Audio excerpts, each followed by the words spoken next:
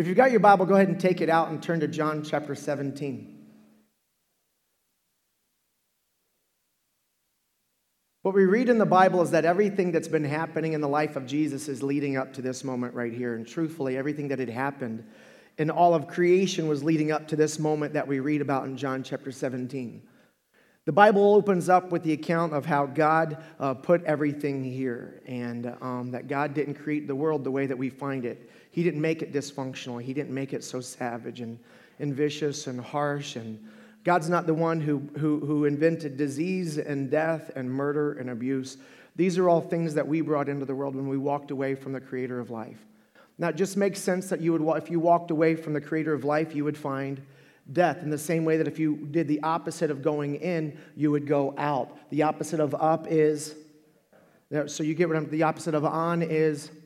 So when we walked away, when we made the conscious choice to turn our backs on the Creator of life, it makes complete rational sense to me that what we would find when we turn our back on life is that we would find what?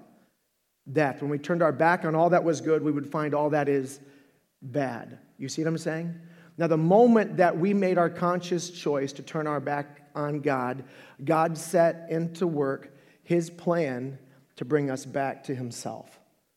Some people have asked, why, if God knew that we were going to rebel against Him, if God knew that we were going to turn our back on Him, then why would He create that opportunity in the first place? Because the way that we did that was by eating from the tree of the knowledge of good and the evil. And the reason why I believe that God put that tree there is because God is a God of love. So He told them, I'm going to put this tree in the middle of the garden, and if you eat of this, on the day that you eat of this, you'll die. So then why put it there? Right? I mean, if He knows all things and He knew that they would do that, why? Because I believe that choice is necessary for love to exist. If I took away, I'm married, obviously I'm married, Billy, married a chick with a dude's name, right? Her name's Billy. So whenever I talk about her, I call her Billy, but whenever she's not there, I always have to say Billie Jane, because one time I was on an airplane and I said, hey, Billy, or I said, I love you, Billy, something like that. And the dude I'd been talking to for like the last 2 hours, did a double take. I said, Jane, Billie Jane. So I married a chick with a dude's name, but she don't look like a dude, so that makes it a whole lot easier on me. That's how that works. But when we started dating, if I had manipulated the circumstances to make sure that she couldn't say no to me, then would I be doing that because I love her more, because I love me more? You see what I'm saying? What makes love possible is her option not to love me back. If I took away her option not to love me, then that wouldn't be most loving to her. That would be most loving to me. So if God is going to do what is most loving for us, He's got to create the option for us not to return that love. That's what makes love possible. So He put that tree in the garden just so that they had the option to choose Him, knowing that they wouldn't. And they didn't. And so when they turned their back on God, it brought the world into being as crappy as it is. Now, as soon as they did that, they made coverings for their sin, the Bible says, out of fig leaves, and you might be familiar with the story. And God said, that isn't what I said the consequence of sin was going to be. I said the consequence of sin was going to be death. And the Bible says that God created for them coverings for their nakedness out of goat skin. And we read right, and we just keep right on reading in the first 3 chapters of Genesis, and we skip right over that. But what happened to the goat? It died. What had the goat done wrong? Nothing. So from the time the very first sin was introduced into the world, it had to be paid for. It was either going to be paid for by the guilty person or by the innocent. Are you with me? But sin had to be paid for. And so from then on, anybody who had ever by faith turned from their brokenness, their disobedience towards God, and their selfishness towards others, the Bible calls that sin. Anybody who would turn away from their sin would have to make an offering for their sin, and by faith accept that God would accept that on their behalf as a payment. But because it's blood, the quality of life is different between an animal and a person. So the Bible says in the book of Romans that the offering of bulls and goats was only a temporary covering, so they would have to do that every single year. Then Moses comes along and kind of codifies that with the Ten Commandments and the Torah. The Jews read the Torah, and that was Moses codifying God's instructions for all of mankind. So now they knew when they had transgressed God's law, and it said that the offering for their sin had to be a spotless animal without any bruise or blemish at all, and that would be a picture. It was Abraham actually when God called him to offer his son, which is an unbelievably traumatic story in the Torah where God calls Abraham to offer Isaac as a sacrifice. And the Bible says that Abraham did that because he was so confident that God was going to bless him through his son Isaac, that even if he died, God would raise him from the dead. That's how much he trusted God. And when he raised the knife, God said, hold it. Since I've seen in you that you would not withhold your son, your only son. And by the way, that was a picture, him being willing to offer his only son, being God being willing to offer his only son. He said, through you and through a descendant of yours, all of the nations of the world would be blessed. All of the nations of the world. So, and then Bible says that Abraham looked up. When God told him to stop, he had the knife up in the air, and he looked up, and the Bible says that he saw a ram caught in the bushes. And then they offered that as a sacrifice for Isaac. And then Abraham says to Isaac, on this mountain, God will offer himself a sacrifice for sin.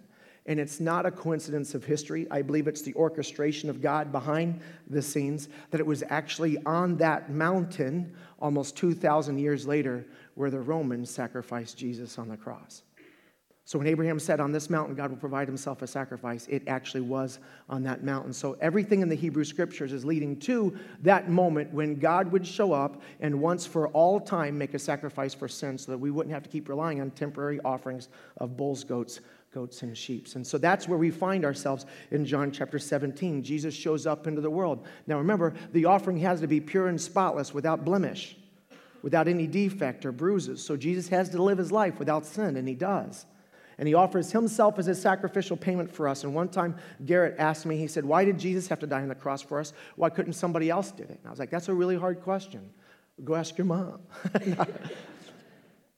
It was one of those moments, I wasn't prepared for, no one has ever asked me, such a tough theological question up to that point. And it was like, dear God in heaven, I'm about to answer this, kid. You better put something smart in my mouth. I don't know what I'm going to say. And what came out is I said, Garrett, if you and I were to hurt somebody, would we deserve to go to jail? And he said, yeah, but I wouldn't do that. I was like, I know, but if we did, would we go to jail? Yeah, and we should go to jail, right? Yeah, but would I stop loving you? No, sir, you wouldn't stop loving me. I said, but could I take your place? He said, no. I said, why couldn't I take your place? He said, because you were bad too. I said, so if the judge out of love was going to let somebody take your place, who would it have to be? And he goes, somebody who was never bad. Oh, that's why I needed Jesus. Because I can't pay for your sins, because I've sinned myself. I have my own debt to pay. The only person who could take the place of somebody who is guilty is somebody who is innocent, somebody who is not guilty. That's why we needed Jesus. And there were different times in the life of Jesus where he shows up into the community. And they didn't like him because he was upsetting the status quo. And their religion was based on good deeds and good works. And he was saying, your good works aren't good enough because God, as judge, doesn't determine your innocence or guilty by how much good you've done since the bad things you've done. And no judge does that. When you stand before any judge, whether it's Distam County Court or downtown Boston, if you stand before the judge, he doesn't care how many good things you've done since your crime. All he wants to know is, are you innocent or guilty of the crimes for which you're accused? And so Jesus was telling them this. Why? Because he wasn't trying to ruin anything for them, but he knew they needed to know this. If they miss this, then they'll stand before God guilty, and they'll spend eternity suffering the consequences of their rejection of God's offering, which is me. That's why he said, I am the way, the truth, and life, and nobody goes to the Father unless they go through me. He wasn't being a jerk. He wasn't saying all of the religions are stupid. He wasn't saying that at all. He's just saying, I'm God, and I know there ain't no other God out here. And I'm the only one who's coming for you. Ain't no other God out here coming for you. So if you miss me, you miss God. He wasn't being a jerk. It was the most generous thing he could have ever said. He's trying to impress on mankind the importance that if you miss me and what I'm about to do for you, you miss God. And so it's not a coincidence that he starts his prayer that exact same way. So at different times throughout his ministry, people asked him to do things. He said, my hour has not come. The Bible says the temple police, by the way, if your church has police that make arrests whenever you break the church rules, switch churches. Okay? But the temple police show up to arrest Jesus, the Bible says, and then it said, but no man laid a hand on him because his hour had not yet come. His hour had not yet come. Well, now he knows my hour has come. That's how he starts off the prayer in John chapter 17. It's on. It is on like Donkey Kong. That's actually in the Bible. That's how he opened up his prayer. Not really, but it's like that moment before the championship game, like when you're in the tunnel, right? You just came out of the locker room and you're in the tunnel. You're waiting for them to announce your team and those nerves and everything. And like as soon as you run out there, game on, right? And so that's where Jesus is at in that moment. He hasn't gone to the garden yet. He just finished with the Last Supper. He's meeting with his boys. They just met. He dipped the bread in the wine and he said, the person that I give this to is the one who'll betray me. And he hands it to Judas, who takes the bread and dips it in the wine and eats it. Who gives the bread to the next guy who dips it in the wine. And says, so who was it? Which one is it? And then Jesus looks right at Judas and he says, what you've already determined to do, get it over with. Because the nerves, man, the pregame jitters are in his belly, right? Like the butterflies and everything. He's like, dude, what you're going to do, just get it over with. And so he leaves, Jesus finishes, and he says, you guys are going to betray me. And they're, no, I won't. And so they're about to leave, and then Jesus has a moment where he prays. And he's about to go to the garden, and as soon as he finishes this prayer, the Bible says in John chapter 18, they go to the garden where he's arrested, and for the next 16 hours, he's tortured to death. And he knew all of this was coming. So he opens up his prayer saying, dear God, he follows the Lord, he follows the example that he set for us in the Lord's Prayer in the Sermon on the Mount. We talked about that a little bit at the beginning of the series. Don't want to spend too much time talking about that. But Jesus is talking the Sermon on the Mount, and he said to his disciples, here's what I don't want you to do. I don't want you to memorize prayers and just chant them over and over and over and over and over again to God. That doesn't mean anything because it didn't come from your heart. So then they said, well, then how should we pray? And he says, well, pray like this. Our Father who art in heaven. Then he said, I want you to address God. Then I want you to pray for yourself. Then I want you to pray for others. Then I want you to pray, but forgive us our sins, right? And so you know what we did with that example of a prayer? We memorized it and we chanted over and over and over and over and over to him, which is exactly what he said, I don't want you to do. And I'm not trying to ruin the Our Father for anybody, but that's training wheels. You get what I'm saying? Like if that's what you need to just start regularly talking to God, that's great. But dear Lord in heaven, I hope at some point you say something you feel to God. You know what I mean? Because that's what God wants. He wants to hear from you, from your heart. Now that prayer Jesus could never have actually prayed to God because it says, forgive us our sins, and Jesus had never sinned. The actual prayer that the Lord made is in John chapter 17, where he says, glorify me so that I may glorify you. And see, that's a prayer we couldn't pray. None of us should ever pray, dear God, glorify me, make me awesome. None of us would dare say that to God. What he was saying when he said, glorify me, he said, make it important to like what I'm about to do, make that important. Like if I told you what my top 3 movies are, what I'm doing is I'm glorifying those movies. I'm trying to impress on you the importance of those movies so that you'll see it. So when Jesus said, glorify me, what he was saying to the Father was, make sure if I'm about to do this, if I'm going to be tortured to death, if I'm going to offer myself as the sinless, spotless lamb who takes the punishment of the entire world on my shoulders, then dear God in heaven, make sure everybody knows how important this is that I'm doing this. I don't want anybody to miss this. I don't want this to be wasted. If I'm going to be tortured to death for the sins of all mankind, if I know that you're going to turn your back on me as you place all of mankind's sins on me, then please don't let this be wasted. Make sure everybody knows how important this is that I'm doing it so that I can make sure everybody knows how important it is that you sent me to do it. That was his prayer. Then last week, Pastor James from the Bridge Church in Brooklyn talked about the next part of the prayer, which was Jesus' prayer for his disciples. And in that prayer, Jesus says, Father, what you sent me to do, I am sending them to do. What did God send Jesus into the world to do? To rescue mankind. He says, so what I'm doing is I'm sending them to finish the job. I'm going to come back to you, he says, but I'm going to leave them here in this world. And then he says, protect them. Now, when we think about asking God for protection, we're thinking, don't let anything bad happen to me. That's what I want. Protect me means don't let me get sick. Protect me means don't let me lose my job. Protect me means make sure I get my way anytime I want it.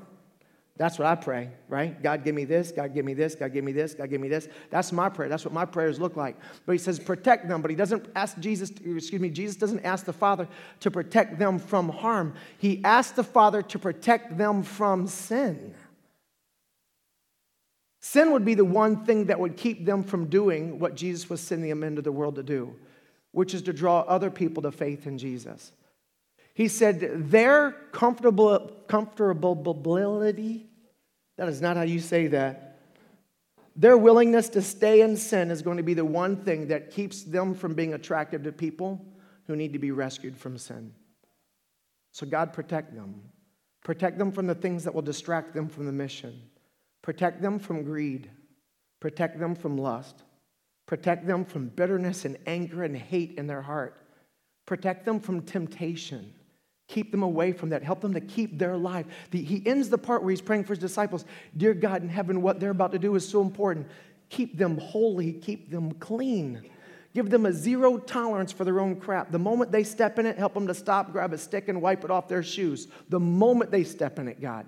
Don't let them get comfortable. That's what I was trying to say. Comfortability? Is that a word? Comfortability? Okay, I'm going to have to figure that one out later. That will not be used in the next service, I promise you. That word right there. He says, God, protect them from that. And then he moves into praying for us. And this is where we're going to finish up this part of the series today. So if you've got your Bible, John chapter 17 and verse 20, and he says, I am praying not only for these disciples, but also for all who will believe in me through their message. So he prays for himself, he prays for his disciples, and he says, I'm praying for all of those who will believe in me because of their message. Who's that? Who are the ones who believe in Jesus because of the message of the disciples? That's us. I wasn't an eyewitness, neither were you. And Jesus knew that there'd be many people who would believe in him who had never been eyewitnesses but would believe the account of the eyewitnesses. And it was for them that he's praying right now. He wraps up his prayer by praying for Sean. He wraps up his prayer by praying for you. If you've come to that place where you've put your faith, trust, hope, confidence in the sacrifice of Jesus as the only thing that'll take away your sin, you're the person he's praying for. Now, Jesus makes an assumption here, and the assumption that he makes is that after he leaves and goes to the Father, that the disciples would pass on that message, that they would make sure everybody knew what they had seen. And that's one of the reasons why I believe the account of the disciples, because if they were making it up, they wouldn't have started in the town where all of it could be disproven that it never happened. I don't know if I said that exactly right, but if I was going to make up a belief that Obama was Mexican, I could not start that belief right here in America, could I? I'd have to go somewhere where they'd never seen a picture or a video of Obama, and then I might have a chance to get them to believe a lie. But I couldn't do it where everybody else knew it wasn't true. So one of the reasons why I believe the message of the disciples is that in the town where Jesus resurrected from the dead, they began telling everybody why he had done it. Now, everybody knew he had done it. The reason why I know they knew is because the very first time Peter ever preached in Acts chapter 2, the Bible says 3,000 people in that moment right there turned from their sins to begin following Jesus with the rest of their life. That wouldn't have happened if they were making it up. If they were making up anything about the life of Jesus, then their religion, their belief, the belief in Jesus would have never made it outside of Jerusalem. It definitely wouldn't have spread throughout the rest of the Roman Empire if any of it could be proven to be untrue. Truthfully, history tells us this, not the Bible, but Christianity spread fastest during the lifetime of eyewitnesses than at any other time in history. Now explain that to me if it wasn't true. And how about this? Every one of the disciples and thousands of others who became followers of Jesus who were eyewitnesses were tortured to death rather than admitting that it wasn't true. Now, if you and I are going to agree to make up a religion, and then that religion becomes illegal, and they arrest me and start torturing me to death over something that I know you and I made up, homeboy is rolling on your butt real quick. I'm like, all they got to do is you're arrested. For what? For spreading this false religion. Okay, I was just kidding. And it was his idea. I mean, they even got to put me in handcuffs, throw me in the back of the car, start torturing. Listen, they ain't going to put a hand on me and I'm rolling on you. It's a race to see who can confess on the other person. I will beat your butt to the police station because you're going down for this. Right? If it's untrue, now it doesn't. Surely out of the thousands of people who were eyewitnesses, at least those 3,000 in Jerusalem who became eyewitnesses of Jesus, many of whom were tortured to death for their belief that Jesus had resurrected from the dead. You mean none of them admitted they were faking it when they were faking it? What are the odds of that? What are the odds? You see what I'm saying? That's why I believe the account. Because Jesus resurrecting from the dead, for real, is the only thing that makes sense for what we actually know about history and what happened during that time period. It's the only thing that makes sense.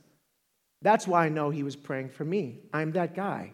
I believe in Jesus because of the message of the disciples. Now, this is what he told them was going to be their job. In Matthew chapter 4, Jesus comes to his disciples and he says, if you follow me, I will. He doesn't say, in fact, I'm going to have it on the screen, Matthew chapter 4.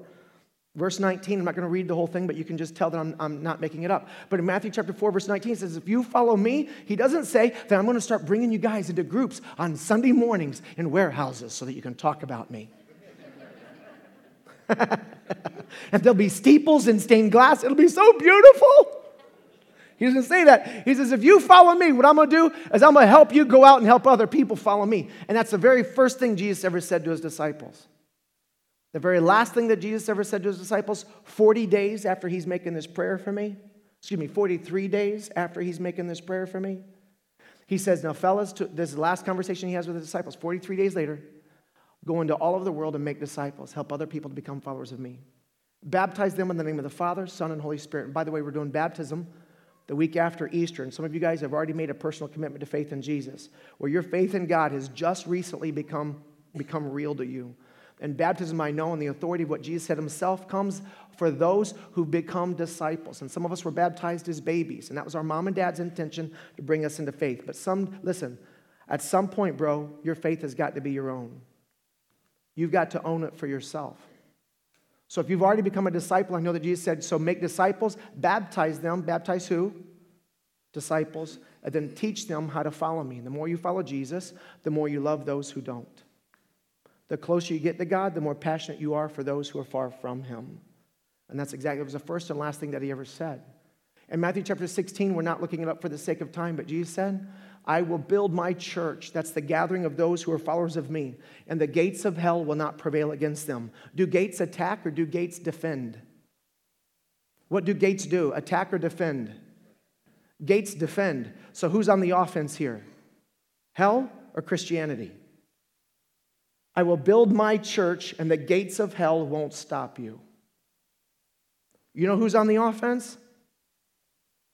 The church. Who's the church? Us. What I want you to do is I want you to rob hell of the people who are destined there. The gates of hell will not stop you from robbing its victims. Get in there. Pull everybody you can out. That's the whole point of all of this.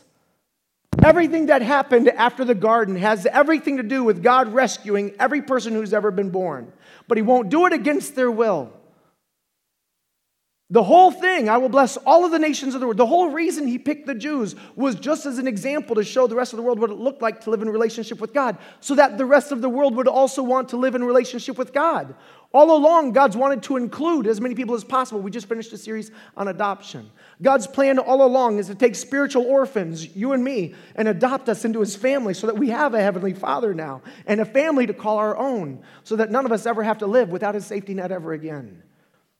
Somebody's always got my back. And now there's a plan for my life, and this is going somewhere. And I'm loved, and I'm forgiven. And I'm set free from my addictions, not just to chemicals or to drink, but my addiction to sin, my addiction to lust, my addiction to anger, my addiction to hate. I don't have to carry shame anymore. I'm no longer guilty. My sins don't need to be punished anymore because they already were punished. I accepted Jesus' punishment for mine. I'm set free. That's what the point of all of this was. So he says the gates of hell won't be able to stop you. But what if we stop ourselves? What if we stop charging? What if we stop chasing? And that's what he prays for next. Look at the next verse, verse 21. I pray that they will all be one just as you and I are one. As you are in me, Father, and I am in you, and may they be in us, that the world may believe that you sent me. So he prays for two types of unity, that they would have unity with each other, but also that they would have unity with Jesus and his mission. God, the one thing that'll keep them from making a difference in the world is the way that they might fight with each other. So I'm praying that they will have unity with each other, that they will be one together, that they will be on the same page, that they will work together for the same mission, that they would recognize that what I've called them to is more important than any stupid thing that could ever potentially divide them. James chapter 4 talks about this. If you've got your Bible, go to James chapter 4.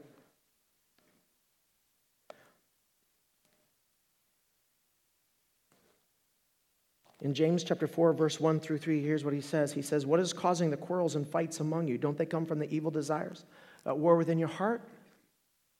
Isn't that where fighting comes from? Us wanting more and more and more, the evil desires in our heart, the selfishness that's in our heart. Truthfully, pride and selfishness, unmet expectations. These are the sources of our fighting with each other. Verse 2, you want what you don't have, so you scheme and kill to get it. All right, I scheme, but I don't really kill. But Jesus said, if I've hated people, then I'm guilty of murder in my heart. So, okay, I've killed some of you too. Definitely in traffic. Homeboy, I'm like, if it's what's in my heart, if God judged me on the condition of my heart, homeboy on 93 is a murderer. You cut me off, dude. I'm thinking horrible things about you. So I want what I don't have, and so we schemed. I definitely schemed to get it. And you're jealous of what other people have, but you can't get it. And isn't that often is what derails me? The pursuit of more. How much do you want? More. When is having ever enough? Go back, for those of you guys who've been in the workforce for more than 10 years, go back and tell yourself 10 years ago what you're making now, and you'd go, homeboy's gonna be rolling, and now you're making it ain't enough. It ain't enough, is it? Because if you made $1 million, you know what you'd want? You'd want $2 million. You know any millionaire who goes, all right, this is enough? Anybody ever have enough? Do you have enough? Yes or no? Neither do I. Do we ever have enough? It's the pursuit of more that distracts us. And this is true. And I know this for a fact because as a pastor, I get to talk to a lot of people on their deathbed, and nobody ever wishes that they made more money. I've talked to a lot of people who are dying. I've talked to dozens of people who are dying. Dozens of people who are dying. And none of them have ever said, I wish I had made more money. I wish I had worked longer hours. No one ever says that. Because when you're about to die, everything becomes crystal clear. And all you're going to care about on that day is how many of your family and friends will spend eternity with you in the presence of God. You won't give a rat's butt how young you were when you retired. Somebody came up to me after the teaching last night and said, so is it wrong for me to want to be successful? I said, absolutely not, because the more successful you are, the more people you're going to meet that I'll never meet.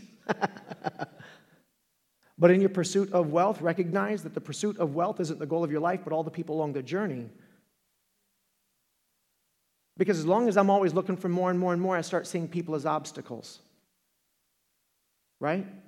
I start using people to get paper rather than leveraging paper to help people. Are you with me? People ain't the object in the way of my goal. Dang it, people are the objective of my goal.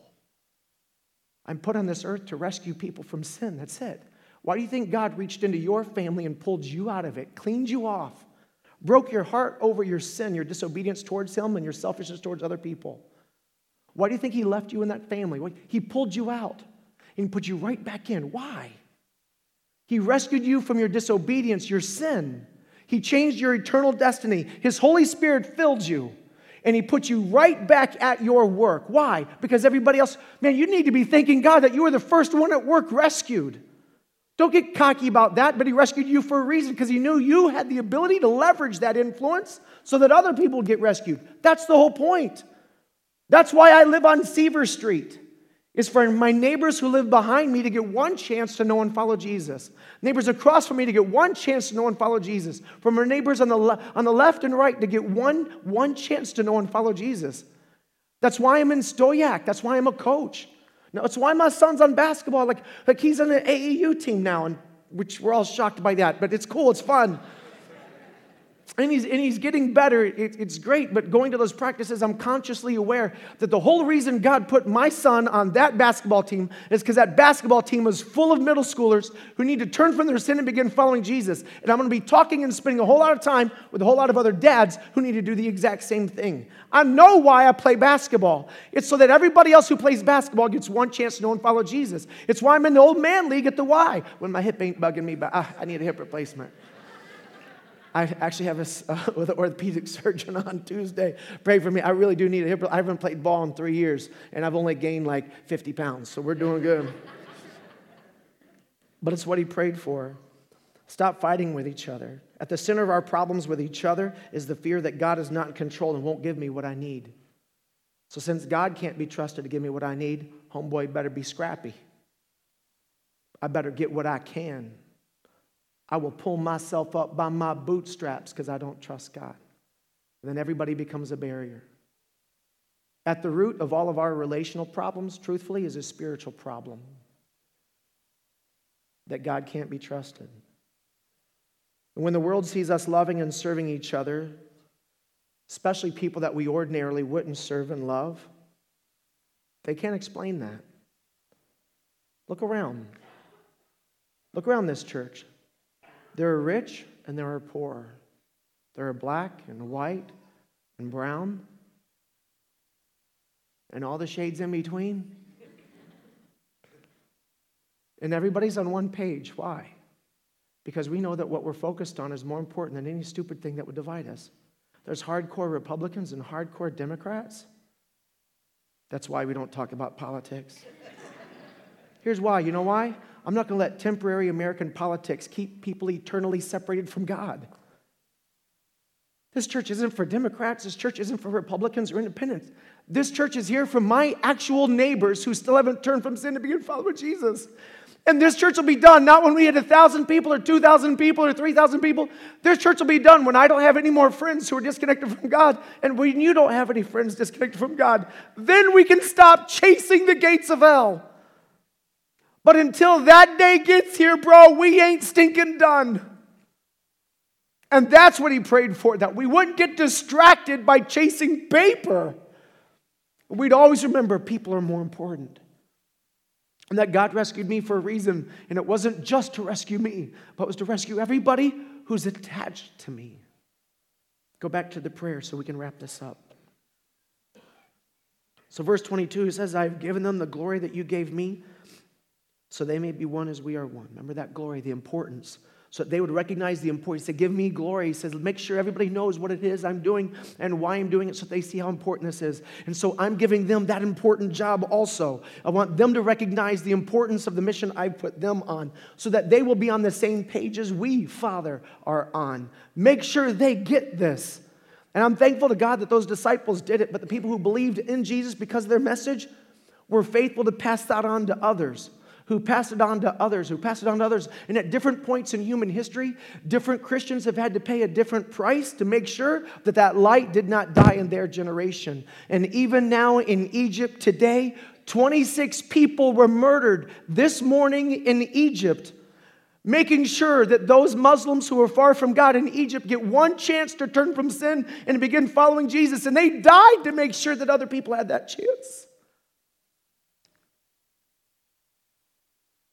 But I think the reason why the church is so weak in America is because our faith cost us so little. So since we didn't pay much for it, it doesn't mean much to us. And Jesus knew that. That's why he said, I'm praying for them. Don't let them get lost along the way. Don't let them to forget why. Don't let them forget why I rescued them first. And their family. Why I rescued them on their street. Why I rescued them in their homeroom. Why I rescued them in their high school. Don't let them forget. The next verse, verse 23, he says, I'm in them and you are in me. May they experience such perfect unity that the world will know that you sent me and that you love them as much as you love me. May they be so focused on the mission that the entire world knows why you sent me and how much you love them. The next verse, Father, I want those whom you have given me to be with me where I am. Then they can see all the glory that you gave me because you loved me even before the world began. And I love that little part right there because it's a parenthetical thought right towards the end of his prayer. What he says, he's like, God, don't let them forget why I rescued them. Don't let them forget how important it is that they make sure that others get the opportunity to be rescued also. And by the way, I cannot wait to hold them. I cannot wait for them to be with me because he's about to go to the Father. In 43 days from now, he'll ascend into heaven and be with the Father forever. He says, I cannot, and he's thinking about Sean, and he says, I can't wait till I can high five Sean. I can't wait till I can hug her, you. I can't wait till I can put my arm around him, you. I can't wait till they can be with me, with you, Father. I can't wait till we're together where they can see me as I actually am in my glorified state as God the Son. I can't wait. See, he'd already been with the disciples. He'd already high-fived them. He'd already hugged them, but he hasn't hugged you yet. And I love that when he's thinking about me, his thought is, and God, I just can't wait to hug Sean. That's going to be awesome. I like that. I like that he likes me. Because so many of you apparently don't. I'm kidding, but he genuinely likes you. And you don't think about God that way, but he does. He just can't wait to be with you. He knows how hard it is to trust him when you haven't seen him. He knows that. That's why he's praying for you. Because he knows it's going to be harder for you than those who actually saw him. That's why he prayed for you, knowing that you would believe having never seen. That's why he said, I just can't wait till they can see that I was worth trusting all along. I can't wait till they meet me. I can't wait till I can hang out with them. And then he wraps up his prayer right before he steps into the garden, and he's arrested and he's tortured to death. And here's the last thing that he prays. O righteous Father, the world doesn't know you, but I do. And these disciples that you sent me, now they do. Everyone who will ever believe in me because of them, they will too. And that's what he says next. I revealed you to them, the disciples, and I'm going to keep revealing myself. I'm going to keep revealing that I exist, that I love, that I save, that I forgive. I'm going to keep doing that. So all of those who will ever believe in me, I'm going to keep showing myself to them. I'm going to keep forgiving people that have never seen me. I'm going to keep rescuing people that have never known me. I'm going to keep doing this. I'm going to keep doing this. Because dang it, that's why you sent me. That's what all of this is about, is everybody getting one chance to know and to follow me. Then your love for me will be in them, and I will be in them. So his prayer is, God, as you answer my prayer for them to be filled with your Spirit, as you answer my prayer for them to turn from their sin, as you answer my prayer for them to be one with each other, then they will do what I did. Then they will be focused on what I'm focused on. Then they will be one with us. They will be on the same page. Then they will get to the end of their life without regret. Then their lives will make the greatest difference. That's when they'll find their purpose. So here's a couple of questions as we wrap it up. Number one is this. Jesus said, I pray for all of those who will believe in me because of the message of the disciples. What if Jesus made that prayer personal? And he said, God, I want to pray for all of those who will ever believe in me because of Sean. But don't say Sean, say your name. God, I pray for all of those who will ever believe in me because of John, because of Maria. By the way, if you're Portuguese, I already know that's your name. Or your middle name at least. Are you with me? But put your name in there. If he said, I pray for all of those who will believe in me because of the message of, put your name in there, then you tell me, who is Jesus praying for if that's what he was to pray? If he said, I pray for those who will believe in me because of the message of, because of the life of, because of the love of, because of the acts of service of, and he put your name, then what three people is Jesus probably praying for? Then maybe you ought to be praying for them too. That's how we'll wrap it up. But what if, I'll ask one more question.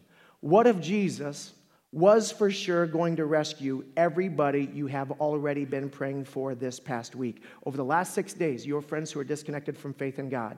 What if Jesus promised, I will rescue everybody you prayed for this past 6 weeks? This past 6 days. Is there anybody he'd be rescuing? Or not, because we haven't been praying for them. And the reason why we haven't is because we've already gotten distracted from what's most important.